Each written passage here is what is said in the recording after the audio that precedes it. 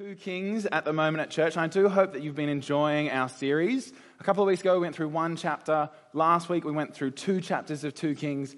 This week we've got 3 chapters ahead of us. So please do keep your Bibles open. We'll be flicking through a big chunk of 2 Kings tonight. But we'll start with this. What's the easiest question that you've ever had to answer? The easiest question. Now, for me, it'd be something along the lines of, you're at a pub, you're ordering food, and someone asks you that question. Would you like a side of salad or chips? Always hot chips, thank you very much. That's a very easy question. Or it could be something along the lines of those icebreaker games that we play. Those would you rather questions at the very beginning of the year in gospel teams. Those would you rather live at the beach or the mountains or the snow or space? Beach, always beach. Would you rather live at the beach? Yes, I would. But I reckon the easiest question to answer actually comes jumping out of our passage here in 2 Kings 8 all the way through to the end of 10. Because we have 2 stories here. And they're put next to each other so we can see the extent of God's grace as it's compared to God's judgment. Which would you choose? And it should really make us long for the blessings of God's grace more and more. And it should make us look at the judgment of God with dread. Those are the 2 options here in our passage. So let's jump straight in and look at option 1. This is under our first heading here. God's grace turns curses into blessing. And what we have here in this first section is the equivalent of a modern day flashback. In like a movie or a TV show that you're watching, a mystery is made known. Or a pivotal piece of information is given to you, and then everything else is put into perspective. This flashback goes back to God's grace so that we put God's judgment in perspective when we see it next. And we flash back to the Shunammite woman.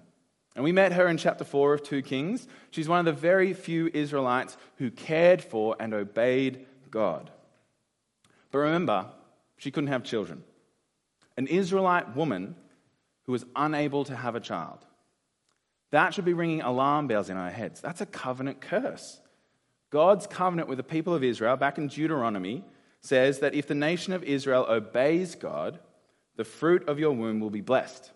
Everyone will be having heaps and heaps of kids.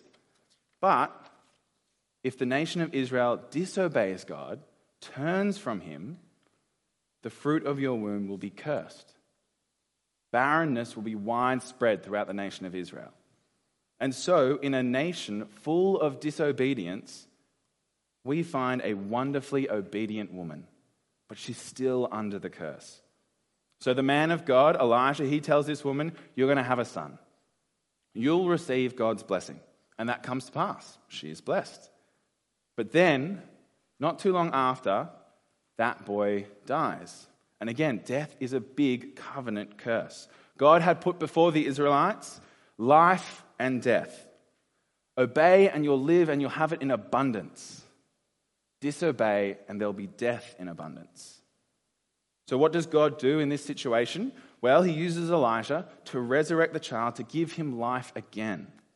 And this obedient woman, even though she's amongst a cursed people, God keeps turning curses into blessing, curses into blessing.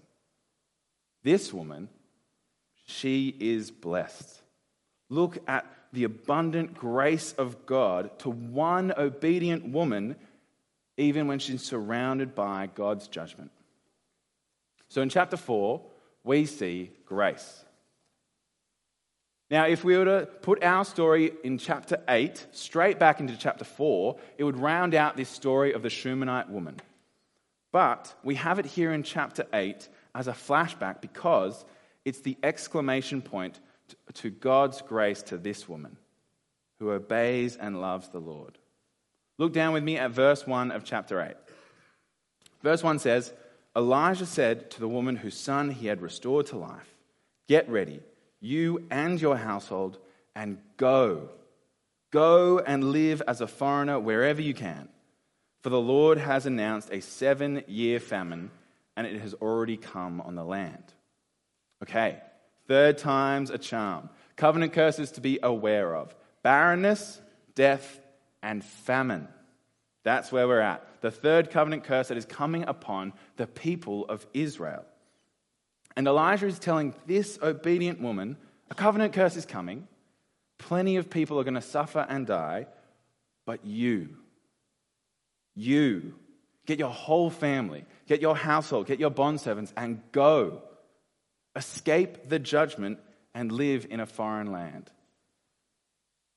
To obey the man of God's command is blessing. He is commanding her to escape judgment. And so, verse 2, the woman got ready and did what the man of God said. She went, and she went southwest. We've got a map for you. The Shunammite woman is from Shunem, which is where that little red dot up the top of the northern kingdom of Israel, just a bit southwest of the Sea of Galilee. And she went from there, if we go to the next slide, down to Philistine, right? She's outside of the country of Israel. That's where the judgment's happening, and she's outside of it. And she's there for 7 years. 7 years goes by in one sentence. Look with me at verse 3. The woman then returns from the land of the Philistines at the end of the 7 years, and she went to appeal to the king for her house and field. So she starts heading back, and she goes back to Samaria. That's where the king resides, on her way back to Shunem. And it's here that we get to see two new characters in this flashback. We see Gehazi speaking to the king. Now remember, this flashback is before Gehazi and the Naaman story, where he became a leper, because lepers can't be able to speak and be close to the king. But this king, he wants to know about all that Elisha, the man of God, is doing. So Gehazi is telling him, and he retells the story of this woman. This barren woman who got a son, this barren woman who lost her son, this barren woman who then regained her son. And it's at this time that this Shunammite woman stumbles through those doors to meet with the king. Now, the king in this flashback is not named, but we assume it's Joram. But this king is then told by the very woman who received all these blessings, all that the prophet had said, and all the blessings that she'd received from God, which is a big testimony to God's grace to his people, to the God whom the Israelite kings keep rejecting. And the king's response isn't repentance and humility. No. The king's response is, wow, cool story. Here, have your income and your land back. And while this is yet another blessing on the Shunammite woman, it's another indictment on the kings of the northern kingdom of Israel. Face to face with someone who is blessed beyond abundantly, who is a living, breathing testimony to God's grace, yet they themselves fail to turn to the same gracious God and repent. We're meant to see here how wonderful it is to obey God. Look at this Shunammite woman. Do you know just how blessed you are if you obey the Almighty God? I really do want you to hear that tonight. It is wonderful, wonderful to obey God. And this nameless woman is a great example to all of us. This obedient woman is blessed by God's grace. Yet, if we were to stand in her shoes, it would be very easy to see that she went through plenty of suffering. She was barren. She wanted to have children, but she couldn't. A life with constant shame, stigma. Later on, she lost the very child that she longed for. And there is no getting around just how horrible the suffering is of losing a child. She was then just told to up and leave her home for 7 years. She lost her house and all her possessions. That's 2,555 days. If you were to get evicted this Christmas, you wouldn't be able to come back to your house until 2030. But even in this life of suffering, this is the obedient woman who God blessed abundantly. Because being counted as blessed doesn't mean she's void of suffering. God's grace isn't a painkiller for her. But when you look at her life in perspective, the pain and the grace of God swallows up everything in wonderful blessing. Her life with the gracious God is not a painkiller, but it's an eternal and wonderful healing. God's grace towards those who love and obey him is wonderful. It is wonderful to obey God, for he is overflowing with grace. Okay, but when this flashback finishes, how does it actually position us to understand the next part of this narrative? Well, let's look at our second point tonight. This is the man of God over all nations, and judgment is coming. Let's look at verses 7 through to 15. And this is when Elisha came to Damascus. That's where the king of Aram, Ben-Hadad, is, and he's very sick. So Elijah leaves Israel and ends up in Damascus. The man of God goes to a Gentile nation. This should feel strange. Why is he doing this? But then we're introduced to Hazael. Oh, there he is. Now, we haven't met Hazael before, but God has already made mysterious promises about this Hazael. Back in 1 Kings 19, God promised to Elijah, in light of the worst, most evil king Ahab, that Hazael will be king of Aram, that Jehu will be king of Israel, and we'll meet him later on in our passage, and Elisha will be the prophet. And these three men, God is going to use to bring judgment on the house of Ahab, the evil king. A foreign king, an Israelite king, and a man of God.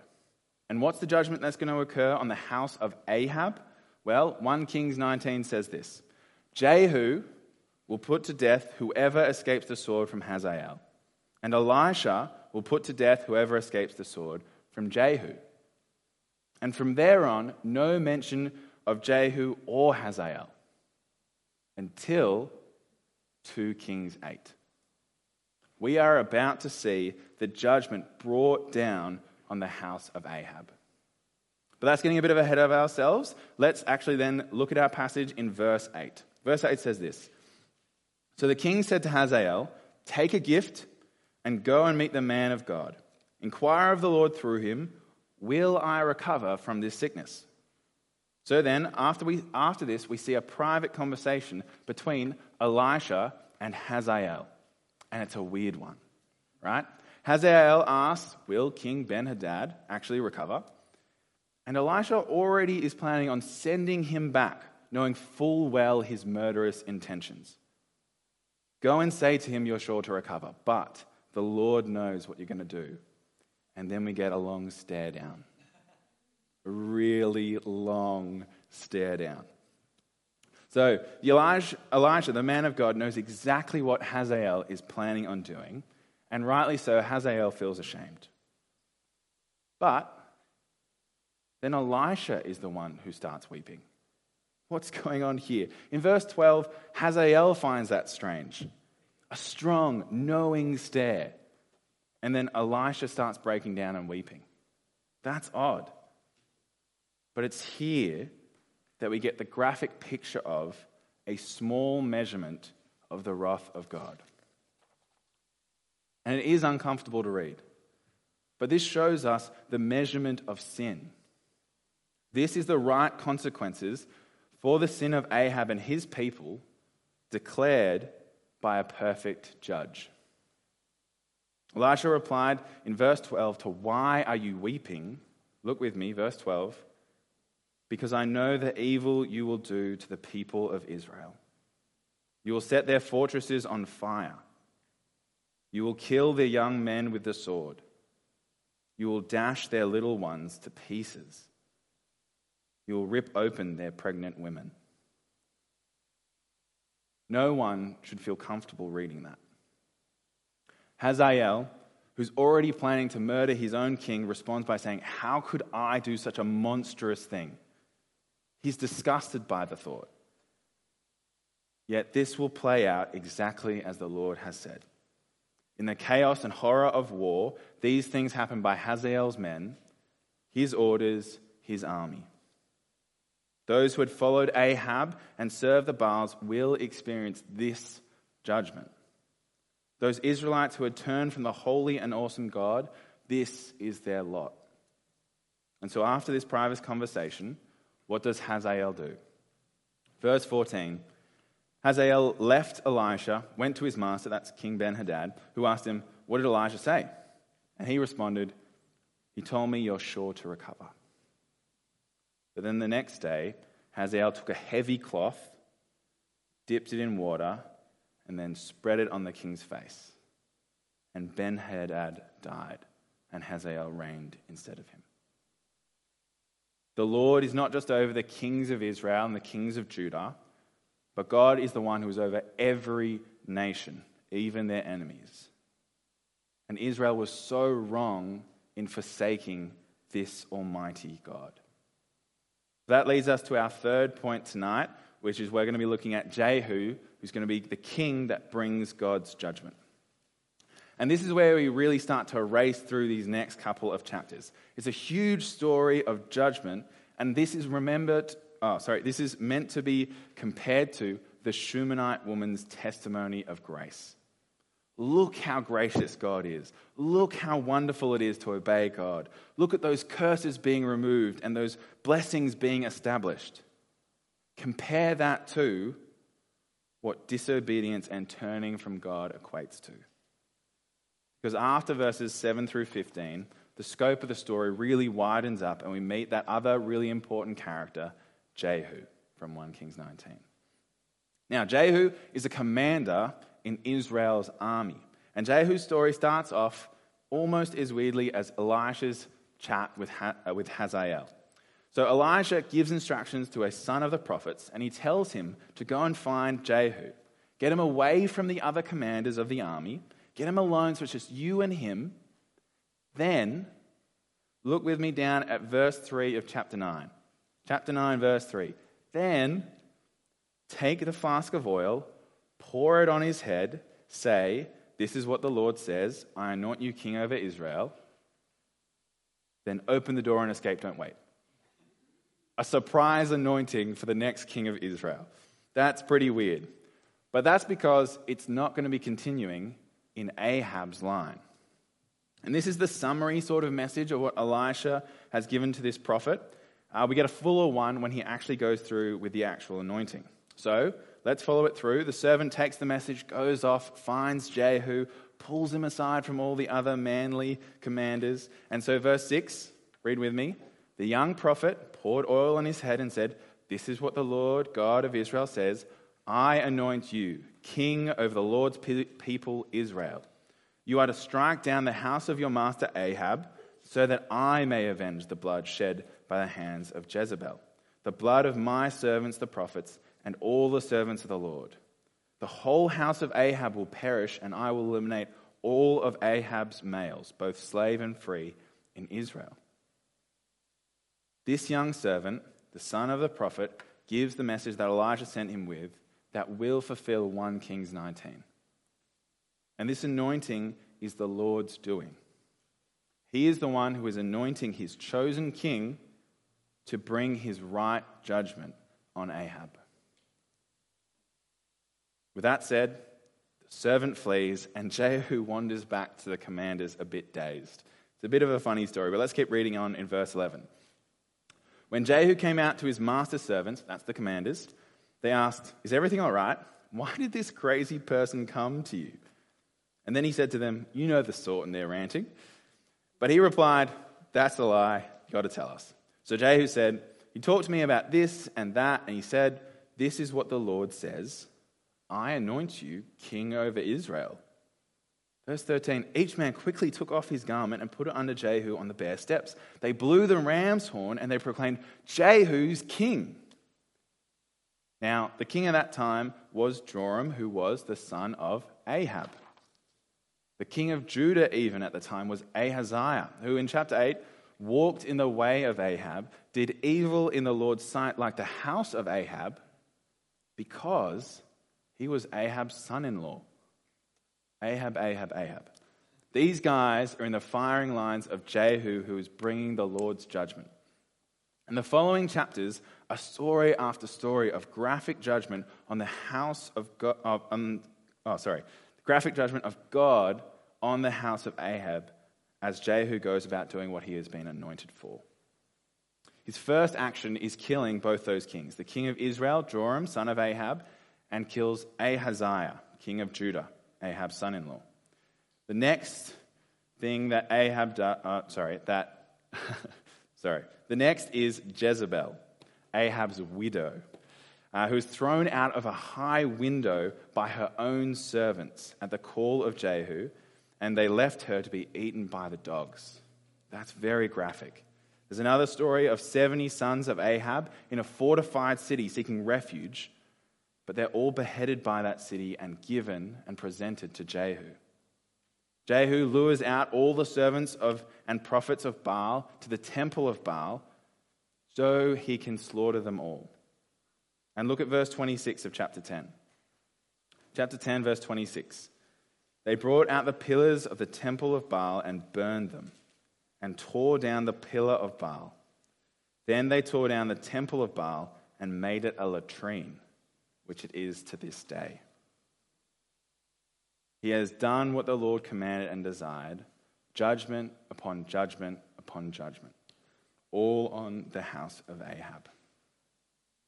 So as we try and bring it all together and we take a step back and we look at these two stories next to each other, we should see, not just know how good it is to obey God, but see how good it is to obey God. And we should see, not just know how dreadful judgment is, but see how dreadful judgment is.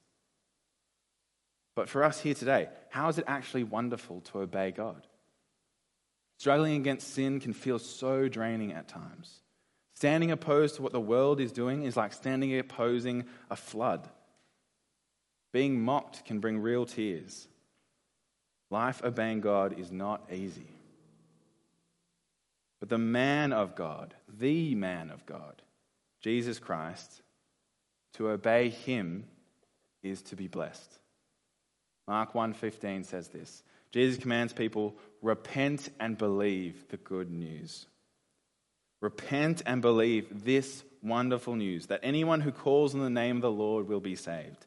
Turn to this true man of God who took away the eternal curse of your sin on himself that you may escape eternal judgment.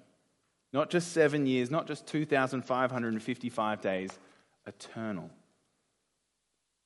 And this same man of God is gracious to us, not just to give us life, but eternal life, clothed in his righteousness so that we can be with this gracious God.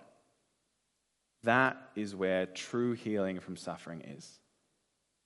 So it is so wonderful when anyone repents and believes the good news. It is so wonderful when anyone obeys the man of God. And once you've done that, it's still wonderful to obey God. Doing good works that he's planned for us to do is a loving response to God being gracious towards us. It's truly a blessing to know this gracious God. A wise Christian encouraged his congregation once with these words.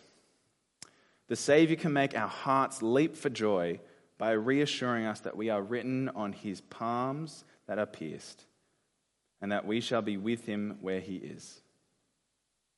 When it's all said and done, the eternal weight of glory is what you will know. The eternal glory of the man of God is what you will know. So much more than any suffering this life holds. Yet this man of God, the risen Lord Jesus, is also God's anointed king. And God has anointed his king and has given him the task to bring the judgment of God. Acts 17 says this. He commands all people everywhere to repent. That in and of itself is a blessing.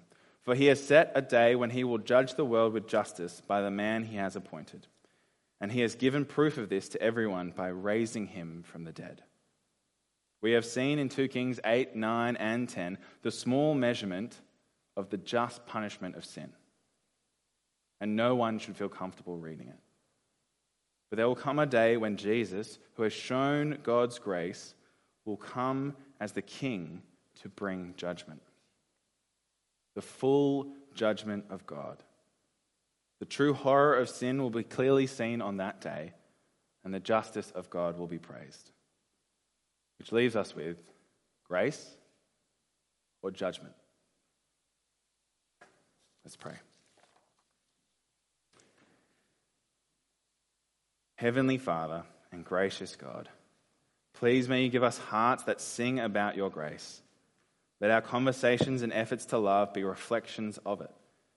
And Lord, may we know the depths of the grace that you have shown to us in Jesus Christ.